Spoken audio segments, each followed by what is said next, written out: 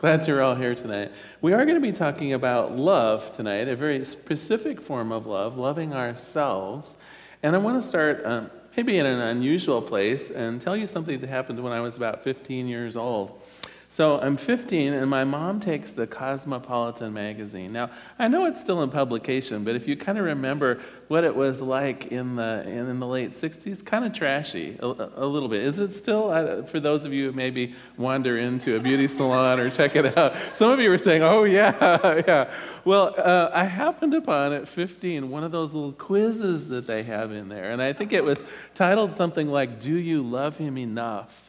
And it had a series of questions, I suppose, so that you could evaluate on your methods and wherefores around loving your partner. Well, of course, I read all up on it, and when my mom got home from work, I proceeded to tell her how she could improve things around the house. This was not a good thing. This was not a good thing. But in homage, if you will, to those ideas of cosmopolitan surveys, I wrote one myself called, Do I Love Myself Enough? And so I'd like to take this little survey with you. This also, by the way, at the end of the sermon, is going to be your homework. So for those of you who like homework, I've actually printed it up, and we have a few copies out in the lobby. So if you want to take this home and maybe do a little journaling about it. But I kind of want to process it with you all as we go through it. So first of all, do you have a plan for taking care of your body? Our body is an amazing vehicle for doing God's work in the world. And you know it deserves to be well taken care of. Do you regularly work out? Do you treat yourself to good foods? Do you do what's necessary to treat it truly as the temple of the divine that it is? Do you love yourself enough to treat your body well? Number two, do you have a plan for nurturing your mind, your emotions, and your spirit? So in addition to treating the outside of you well, do you have a plan for the inside? Do you read material that's spiritually motivating? Do you take care of your emotions? Maybe do you see a counselor or a practitioner now and then to check out what's going on the inside? Do you treat yourself to days that are just fun? Maybe a complete day off with nothing but a little meditation or a walk in the woods. Do you nurture the inside of you? Number three, do you set boundaries? Do you say no to activities that deplete or harm you physically, emotionally, or spiritually? Do you enforce these boundaries? Do you know how to say no? Do you know how to protect yourself in that way? Do you love yourself enough to say no, even to a loved one? Do you speak well about yourself? And this is both an internal and an external thing. When people offer you compliments, do you take them or do you deflect them? And on the inside of your head, what's going on? Are the little voices saying, good job. What an amazing person you are, Larry. Yeah, if you're like me, maybe not so much. If you're like me, maybe sometimes you're your worst critic. Number 5, do you even know what you're feeling? Do you notice when you're not in touch with your feelings or when stress begins to build up? Are you able to detect and act upon the feelings that come your way? Do you know how to usefully and productively process such emotions as anger or upset? Number 6, do you let yourself off the hook? Do you renegotiate tasks that prove to be awfully difficult? Do you forgive yourself for behaviors or mistakes that have happened in the past? Do you graciously permit yourself to slack off now and then? Or are you a slave driver in your own life? And the last one, do you tolerate frenemies? This was something I learned from a teenager. Does everyone here know what a frenemy is? A frenemy is someone who is very close to you, and yet when you really listen to them, they're here to drag you down in some way. And I don't think they do it on purpose. In fact, a friend of mine in college, I think she was my frenemy for years before I realized that here was my best friend making my life miserable. And one morning I woke up and I said to myself, I don't think I need to do this anymore. Do you love yourself enough to even notice when the people closest to you are dragging down your ideas, giving you feedback that you're not enough or not good enough? You know, I had planned to start off by asking for a show of hands, saying, who in the audience loves themselves? And I figured everyone would have raised their hand, right? We're in a New Thought church. We all understand that it is through our own heart, through our own thinking, through our own selves that we make progress in the world. And so to say that I didn't love myself, of course, would be a patently wrong answer. So that was why I decided to go with the quiz. Because I bet in that little quiz, every single one of us found some room for improvement in the area of self-esteem. Probably every single one of us, whether it's through our self-talk, through whether it's what we tolerate, behaviors in other people close to us, whether it's the slave driver ethic that we put on ourselves, each one of us, I think, could probably improve our own idea of ourselves, how we love ourselves, and how we treat ourselves. So maybe a story about good self-esteem. Once upon a time, in a land far, far away, a beautiful, independent, self-assured princess happened upon a frog as she sat contemplating social issues on the shore of an unpolluted pond in a verdant meadow near her castle. A frog hopped up into the princess's lap and said, "Elegant lady, I was once a handsome prince until an evil witch cast a spell upon me. One kiss from you, however, and I will turn back into that handsome young prince. Then, my sweet, we can marry and set up housekeeping in yon castle with my mom.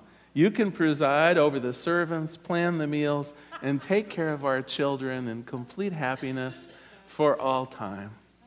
Well, that night, as the princess reflected on her day, and during dinner she smiled slightly and remarked to a friend, "Tasty frog legs, don't you think?" Now, you might say that's a little extreme. We don't necessarily need to eat our frenemies. But I would suggest to you, right? We don't need to look to other people to have a sense of who we are.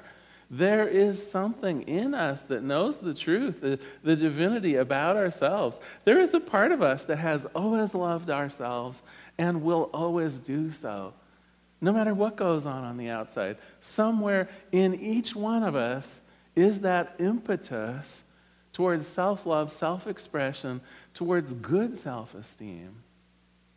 And I think it is only, I don't know, maybe the belief in what modern society tells us. Sometimes we fall into believing what the media says, or those frenemies that are there no matter where we turn with other ideas of how our lives could be or should be. But you know what? Let us be that princess for a moment and just dig in our heels for a minute. When I was a teenager, I never liked being told what to do or what to think. Why did I give that up? Maybe this is a call to be teenagers once again and really fight for our own independence. Who cares what the media says we should look like or do or be? Who cares what bosses believe around work ethics? Who cares what we were trained to think was accurate and good to be a good wife or a good husband or whatever the society may have in its mind for being a good this or a good that? What is good for us as individuals? I know that self-care is involved. I know that self-forgiveness is involved. I know that there is a peace in me that recognizes the goodness of every other person on the planet, and that when I focus on that, I don't go wrong. That when I see God in other people and in myself, then the forms really don't matter. Then it doesn't matter so much how I look or what kind of car I drive or what my job is. Then as I see the divinity in other people, it reflects back on me. And suddenly there's an acceptance in my life, I think. I recognize, yes, I am good enough. yes, the same divinity that I see in my heroes out in the world, in the people and the events that call to me, the same divinity that is in them, of course, is right here. God doesn't play favorites. There was a time when I had hoped that God would play favorites and that I would be among them, but what I have come to realize is there's a wonderful, wonderful even-handedness in God. And that the love that you see outwardly in the world, the joy and the confidence that you may see in other people, it's just made up. The same level of love, the same level of confidence, the same level of joy is raining down on us always and forever and to the exact same degree. We do not have to be a rock star to think of ourselves as being popular and amazing. We do not have to be Mother Teresa to recognize that the compassion in us is strong and powerful. We do not have to be or do anything extraordinary, anything beyond who we are personally, powerfully, to be enough. This is, I think, the promise of all Scripture, in a way, is that we are simply enough. Now, I have heard people talk a little bit about, well, I may not love myself that much. I might not treat myself the best, but boy, I love my family, right? I understand love because I reflect it out to the people that are important to me. I want to disagree with that a little bit. I think that poor self-esteem is a little bit like secondhand smoke. Even if honestly, even if we have the idea that I may not be worth it, but I'm going to lavish my attentions and love on my children or on my friends, they're not blind. They see how we treat ourselves. The idea that I'm worthless, but I'm going to give my love to this beautiful woman, she can see that if I'm treating myself as worthless, that is my idea of what human beings are worth. And so we cannot, I think, love other people fundamentally and in a way that actually matters in this life unless we can understand it for ourselves. Otherwise, I think we're blowing smoke. Otherwise, the message that other people will be getting is going to be very mixed. It's like, well, she loves me, but look how she treats herself. He has this passion for his job and other things, but there must be a hollowness in it somehow, because look how he behaves and speaks about himself. I also think that self-love is important because it gives the flag to the world that we're all important.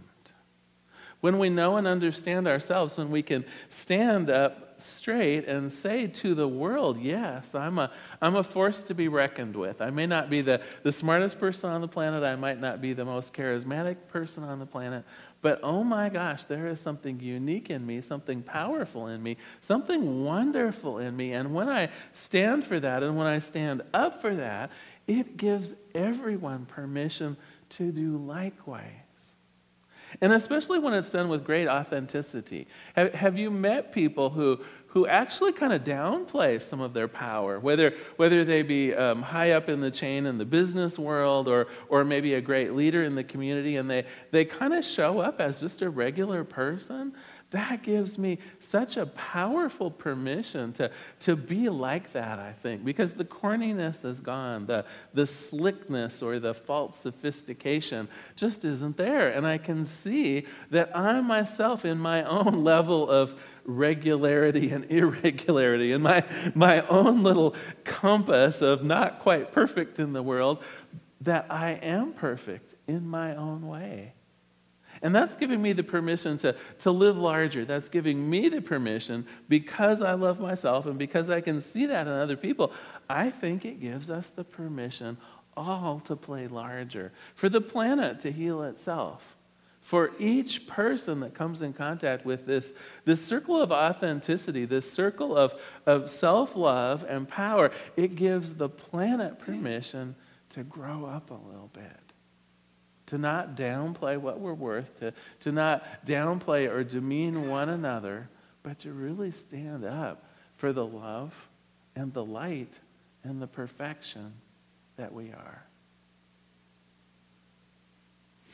Ernest Holmes, we're using this book for a few more months now called Love and Law of Ernest Holmes. And so I've been alternating back and forth between some of the spiritual principles or spiritual laws and his discussion on love. And I wanted to share this brief quote with you tonight. He says, if you are seeking anything that contradicts the principle of love, you are contradicting a universal power which, though it may bring the thing you desire to you, might do you more damage than good. He doesn't warn us very often about the power of cause and effect. And yet here he's doing it. I think what he's trying to say is that our impetus for wanting to change our lives has to be based on love.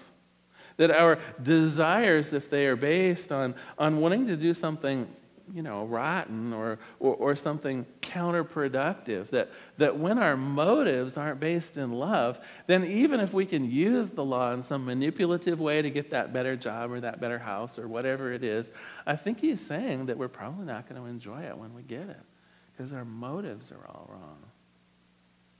And so when we pray, when we're holding a rich mental equivalent of how we want life to be, when we're with our friends or want to move forward in some kind of a project, he's suggesting that we somehow anchor that in our own feelings of love and adequacy, in our own power and in our own strength of that force of love that perhaps is at the center of all things. This is how we can move forward by anchoring ourselves in love. Does everyone here know what the idea of an open heart is like? Have you ever done one of those meditations where through the process of just breathing inward and outward and maybe doing a body scan, you suddenly feel just any stresses in your shoulder begin to fade away. You have a sense of kind of opening up a little bit like a flower does. That's what the idea of the open heart is to me. And I think that as we open our hearts, it puts us in a position to receive. Now, certainly the idea, I would say, or maybe the greatest power of it is opening ourselves to love someone in order to be a better friend, in order to be a better partner, in order to be a better parent. We open our hearts up in order that we can exchange that kind of love, those feelings of intimacy, connection, and closeness. But you know what?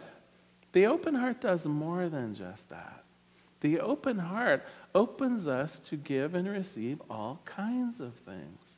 I don't believe that we can actually give a lovely gift to someone unless our heart is open. When our heart's closed, even if Barb and I exchanged little presents, it would be more like a business transaction unless our hearts are open. Unless we come from that position of, yes, this is love, seeking out love in our business dealings, in our family life, in how we show up at work, how we show up at church, how we show up for life. Unless we do it with the open heart, we're not going to really be attracting what we want. We're going to be attracting other people with a closed heart. We're going to be attracting in business deals and ways of being in the world from people who have hidden who they really are by hardening their hearts. Why do you think our hearts get hardened sometimes? I found a quote of Alan Cohen's that I kind of liked. He said, when you protect yourself from pain, be sure that you do not protect yourself from love.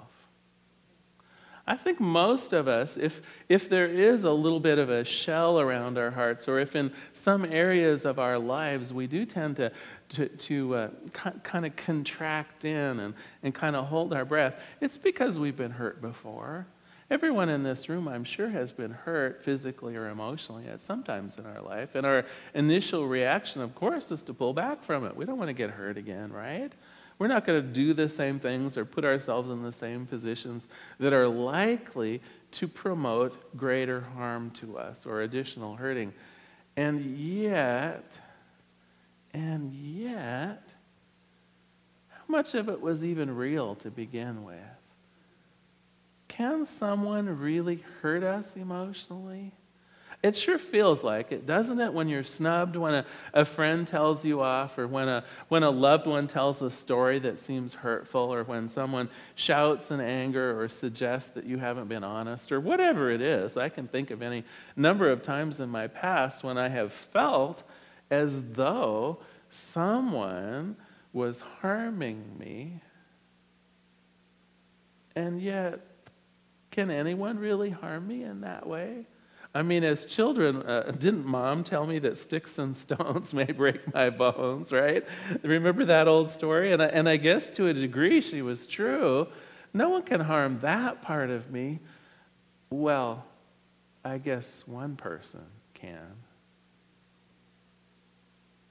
When we harden our heart, we cover over our ability to love, our ability to receive, our ability to be powerful in the world. It's as though we're going to keep perhaps one of the best parts of ourselves encased in amber, just to protect it. To protect my integrity, to protect my love, to protect that part of me that's just precious and maybe a little tender. I'm not going to tell you who I really am then. I'm just going to wall it up. You see the danger in this, of course. Could it be that we need to risk more? Could it be that for the sake of our own blossoming in this world, for the sake of our own magnificence, for the sake of God's true manifestation in me as magnificence, that I may have to take a risk, that I may indeed get hurt again sometime?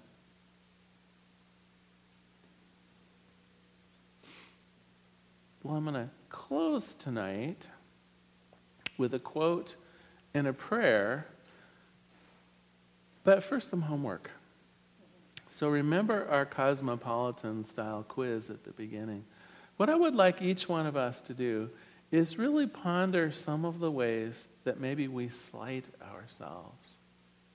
I would like each one of us to recognize perhaps that our self-talk is perhaps our worst critic.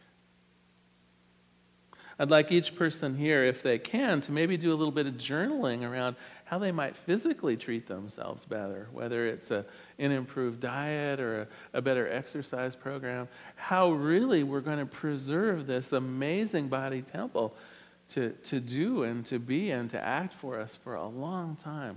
It's one of God's most amazing gifts to us. How and what can we do to love ourselves enough? Because I think that's the real question. All of us love ourselves. I doubt that there's a person here that doesn't have some love and affection for their own selves, what they've done in life, for how they've shown up in certain circumstances. But I also know that everyone in this room, including myself, could love ourselves a little more, could show up as the divinity that we are. So I'm going to close with a final quote from Ernest Holmes and a prayer. You will find that your word has the amount of power and the amount of intelligence that you put into it. And it has creative power according to the amount of absolute conviction and the impulse of love that is behind it. Love has a creative power according to that.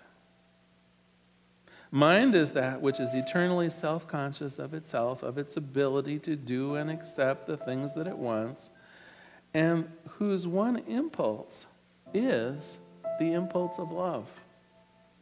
That soul, which can love the greatest, will be the best healer. That soul which can love the most powerfully will be the one who can love most universally. the one who can take into consciousness the broadest, most powerful concept of life itself. Let us pray.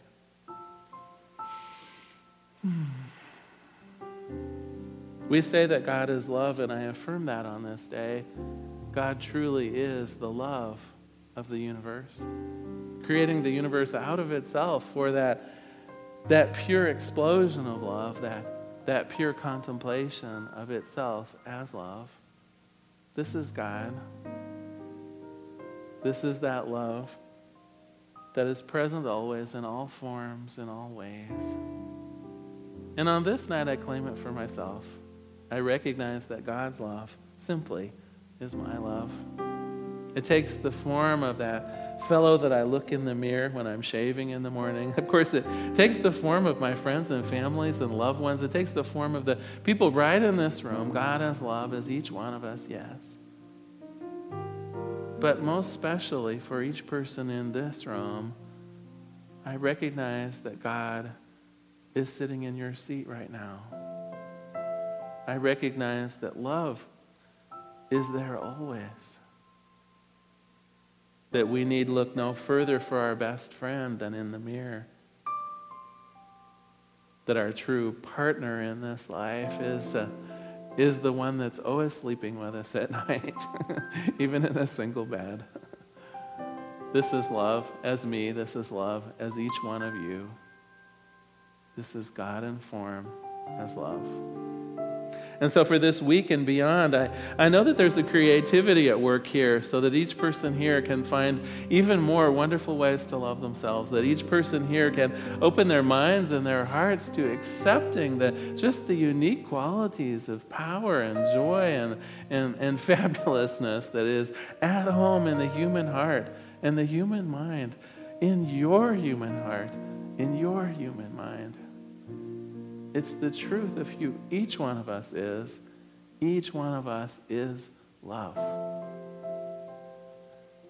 And so it is with gratitude that I release this prayer into the activity and action of the law itself, that law of cause and effect that we've talked about, that always says yes, that always reflects back to us the love that we express. I just let it be. And together we say it. And so it is.